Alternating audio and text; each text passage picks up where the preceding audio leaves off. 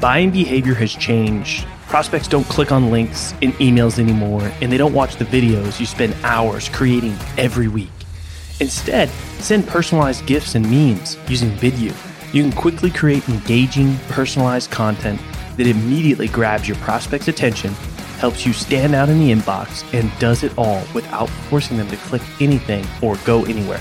Head over to vidyou.io/salescast to sign up for free and spend less time getting your messages across and more time selling.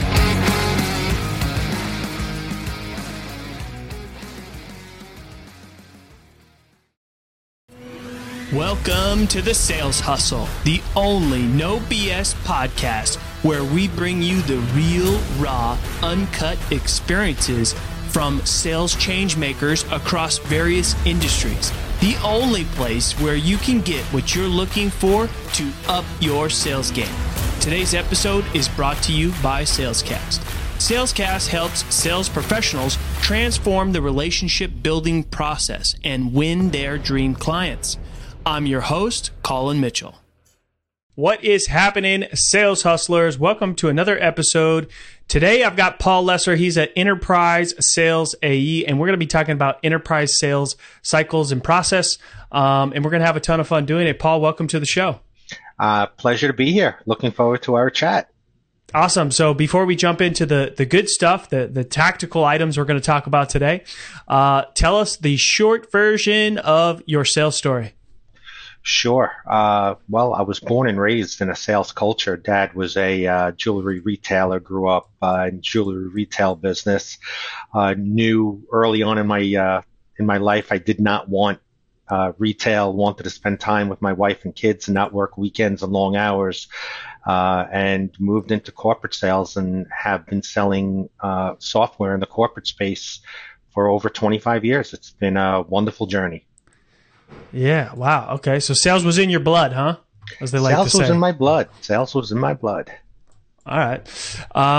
So how did you, let's talk a little bit about, I think enterprise sales is kind of like a lot of people may think like the holy grail of sales, right? So what was the path to getting to enterprise sales? And then let's talk about that a little bit, and then we'll go into like kind of, what sort of, things that you do in the day-to-day that, people can maybe learn from. Sure. Path to enterprise sales. Started my career working for AT&T. I was smiling and dialing and prospecting and cold calling for the field sales team, and finally graduated from that and had a territory, was selling AT&T phone systems, and continually worked my way through corporate America, selling larger and larger deals. Worked for WorldCom, for example, worked for AT&T, and really about halfway through my career made the switch from hardware to software, which I think was a very valuable switch for me. And just always wanted to improve my sales acumen, and always strive to close those bigger deals. So as I matured in my sales career, the constructs became higher, and the deals that I was working on and the customers that I was working with are the household names that we all do business with today. Okay. And was there a learning curve, or what was the transition like going from hardware to software? Yeah. Well, I'll tell you, first of all, selling software is a lot easier because for the most part you email license keys, as opposed to the delivery is easier. The delivery is easy. No loading docks, no shipping. Definitely delivery a lot easier. Less fires to put out. Less fires to put on. The customer can realize the value of their purchase a lot quicker. No screwing hardware into racks in a data center. I just found it to be a much more consultative sale, and I found that much easier with software because it's so flexible from a development perspective to be able to distinguish yourself and also actually come up with solutions specific for each individual prospect's needs. Yeah. Now, there's always this kind of debate of people like, maybe they've been in sales a while, but never done SaaS sales, right? And there's people in SaaS sales that think, you need to have SaaS sales experience. I think that's BS, but I'd love to hear your take on it a little bit. Yeah, I agree with you. I think, the sales process for the most part is the same, right? It's going through the discovery and making sure that you understand the problems that your prospect is trying to solve, and meeting the influencers and the decision makers, and having a champion within the prospect account who's going to sort of deliver your message internally, and the conversations that you have leading up to procurement and contract signing. I think it's the same for hardware and for software. Procurement is a little bit different because now we're living in a world of OpEx, software as a service, monthly recurring revenue, where earlier in my career it was that one time we're going to purchase the hardware and we're going to pay you annual for software support. Now everything's wrapped into a monthly payment. Mm-hmm. Mm-hmm. So I'm curious, like, what are some things, because enterprise sales is not for everybody, right? The common things a lot of people, you hear talk about is the sales cycles are longer. Maybe some people have a bit of fear about working with some of those bigger household brands and don't have necessarily the patience. What are some like required skills to be in enterprise sales? And how does somebody really identify as like, is enterprise sales the right, path for me or not? Well, you're right, Colin. You need to be patient. You need to be used to longer sales cycles. There's a saying, lose quickly, win slowly. Make sure that you're spending your time on deals that are winnable. And how do you know if those deals are winnable? I've learned from experience, and I continue to learn today. One of the main things, if I'm working with a global financial firm, for example, and I'm very single-threaded in a deal, meaning I'm only communicating with one or two people, and they're not introducing me to other folks within the account, other influencers and decision makers, or people have different perspectives, the chances of me closing that deal are pretty slim. It takes, in my sale, somewhere between 12 to 20 people within the organization to get to know, to understand what they'll benefit from the solution that you're selling. So in that respect, I do agree with you. Enterprise sales is not for everybody. They are long sales cycles. The losses are tough to take, but you certainly learn, in my opinion, more from your losses than you do your wins. I love that. And what is the so I have a question, but before I ask the question, I want to peel back something you said a little bit first. Yeah, sure. You've piqued my interest. Yeah. And I love this topic. You learn more from your losses than your wins. Tell me about that. Like, do you have an experience where it was a painful loss? And let's talk a little bit about what that was and what you learned out of it and why that was so beneficial. Yeah, I hear you. I think just to start the topic, I just want, the audience to understand that, losses are important. And if you put it into context, right, I'd rather be involved in 10 opportunities and win 7 than be involved in 4 and win 4. Obviously, I'd rather win 7 than 4. So you're going to lose. As far as those losses go, I think you really need a couple of things. You need a good team around you. You need a good leader. You need a good sales team, other colleagues of mine, other enterprise AEs of mine, who we can actually talk to and dissect the opportunity and be humble in the fact that we might not have done everything properly, and maybe it's not communicating with the right person. Maybe it's not understanding budget and budget requirements. Maybe it's not understanding the competitive nature of the deal. I think in many organizations, salespeople are so scared to talk about their losses because they're losses that they don't really learn from them. But if you really spend time with your team and your leader discussing the loss, I think there's a lot to learn. Yeah. I mean, I'm not a big sports guy, but it's the equivalent of It's the equivalent of like a team, let's say a football team losing the Super Bowl and then not watching the game tape.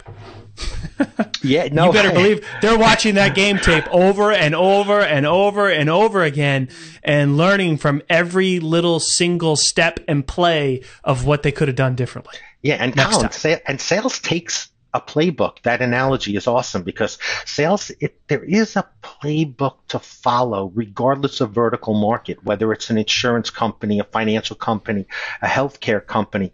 If the deal, and some of these sales cycles can be 8 months to a year and a half. If a deal isn't taking on a certain feel, sometimes it's hard to explain. It's natural. It might be time to look at yourself or to ask some very, very difficult questions to understand exactly where you stand. Yeah. I mean, there is a playbook. You need to follow it. And so, I think I know a topic that you like talking about is discovery, which I enjoy talking about discovery as well, because I think like you mentioned earlier, you win or lose early, right? Discovery plays a big role in that.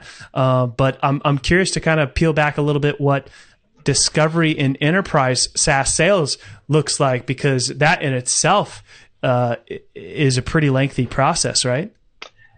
I think you're discovering throughout the entire sales process to close, and sometimes after the close, you're even discovering because there's more stuff you can potentially sell them.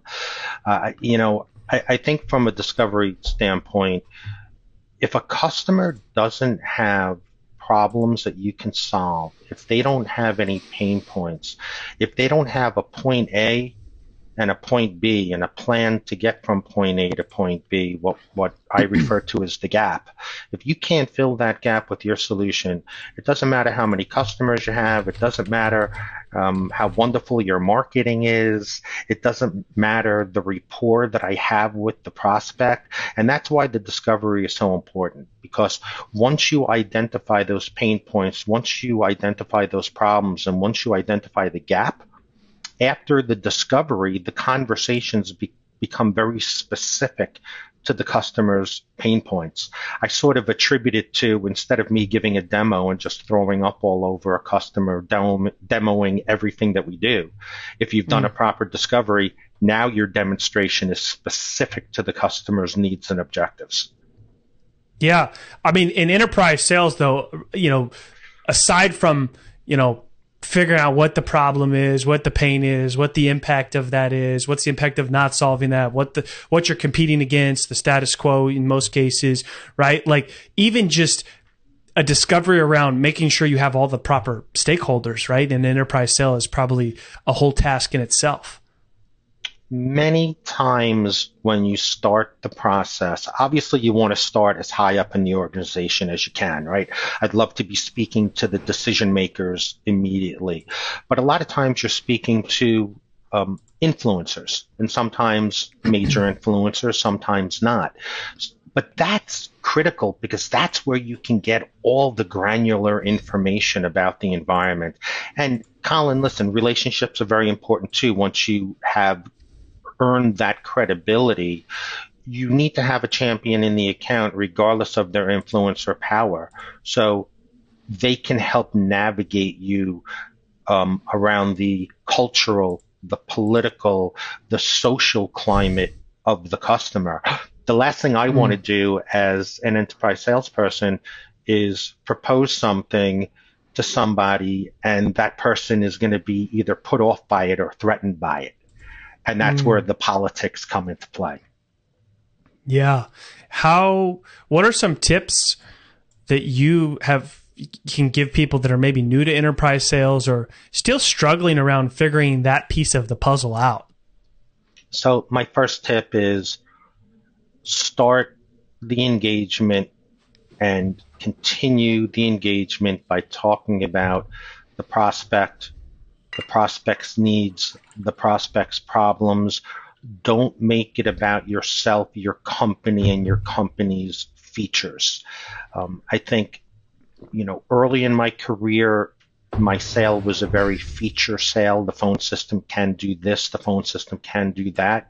I think the world of sales has changed a lot because a lot of times prospects engage with people like myself that are already 30 to 40% of the way through the sales process because they've done research on me and potentially done research on my company.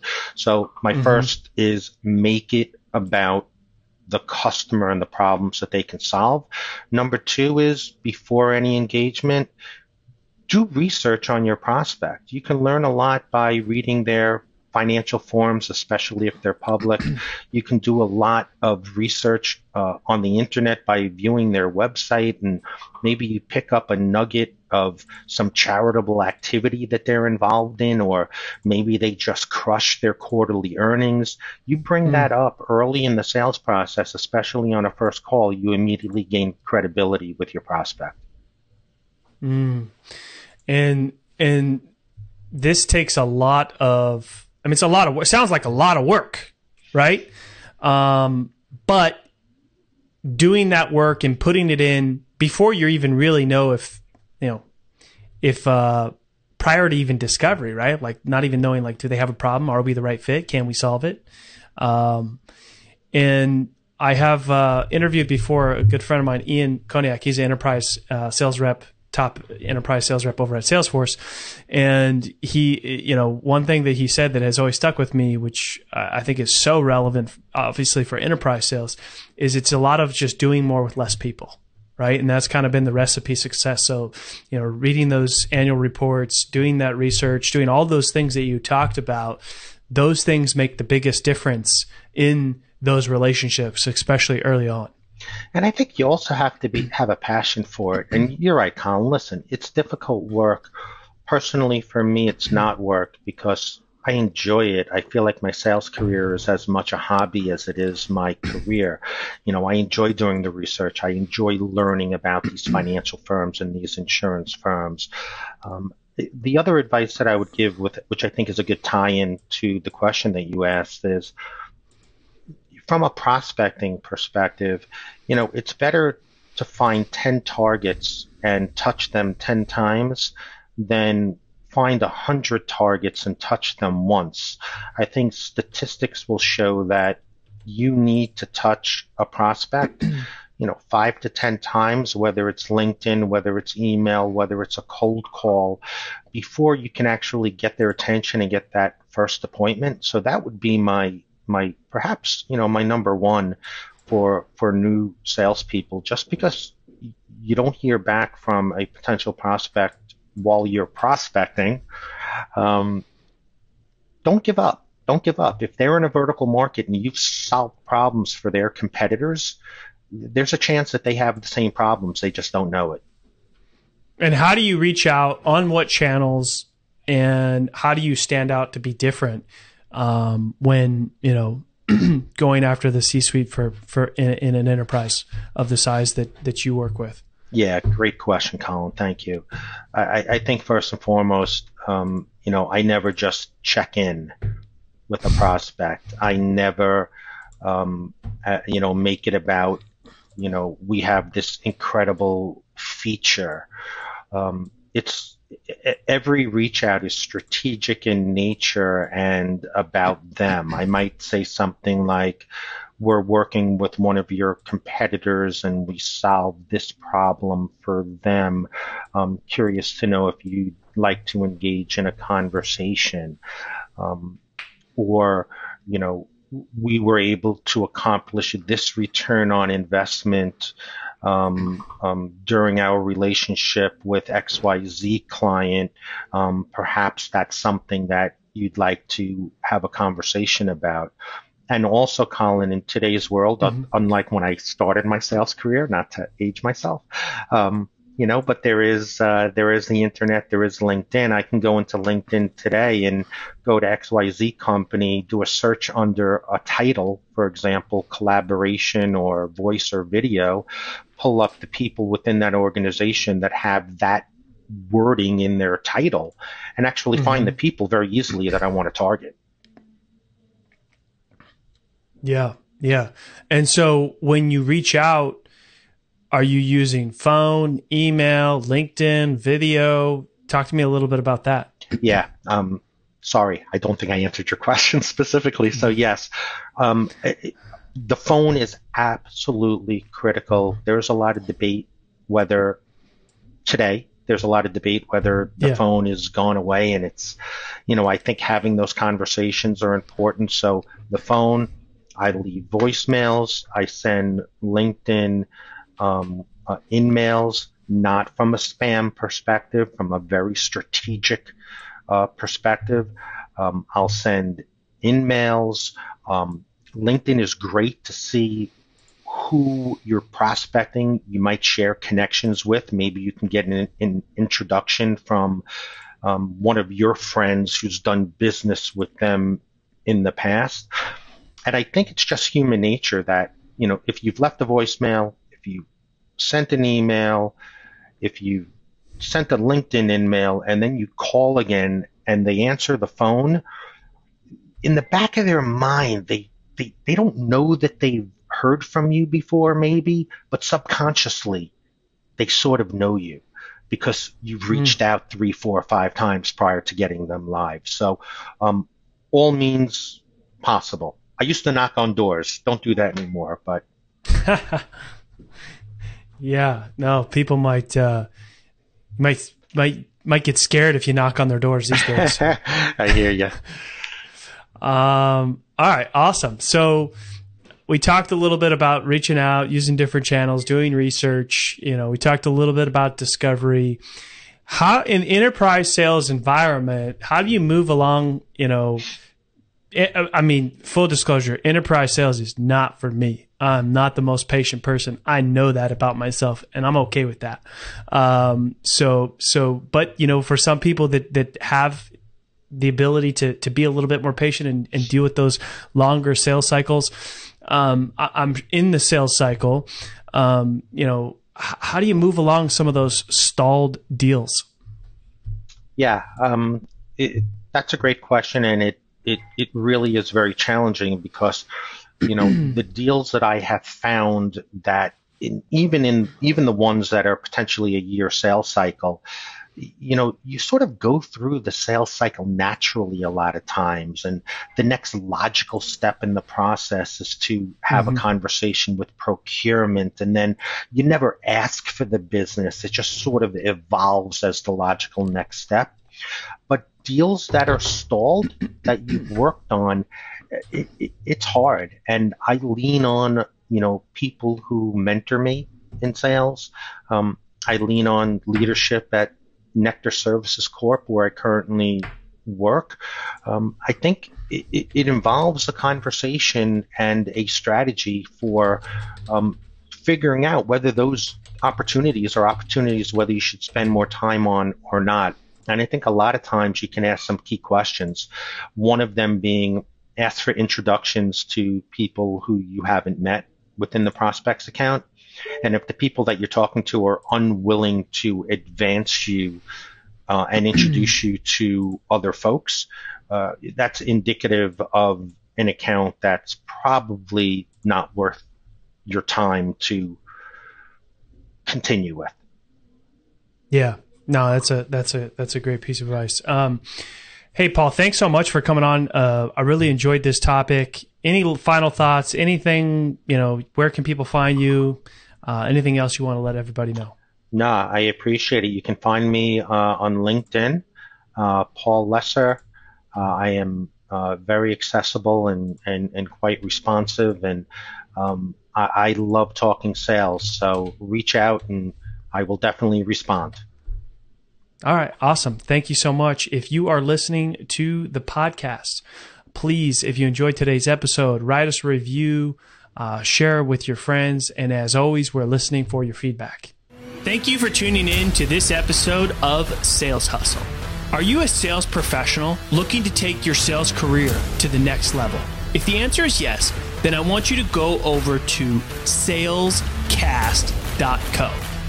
Check us out, and if you feel that you are ready, set up a time to talk with me and my co-founder, Chris. I'm your host, Colin Mitchell, and if you enjoyed this episode, feel free to leave us a review and share the podcast with your friends.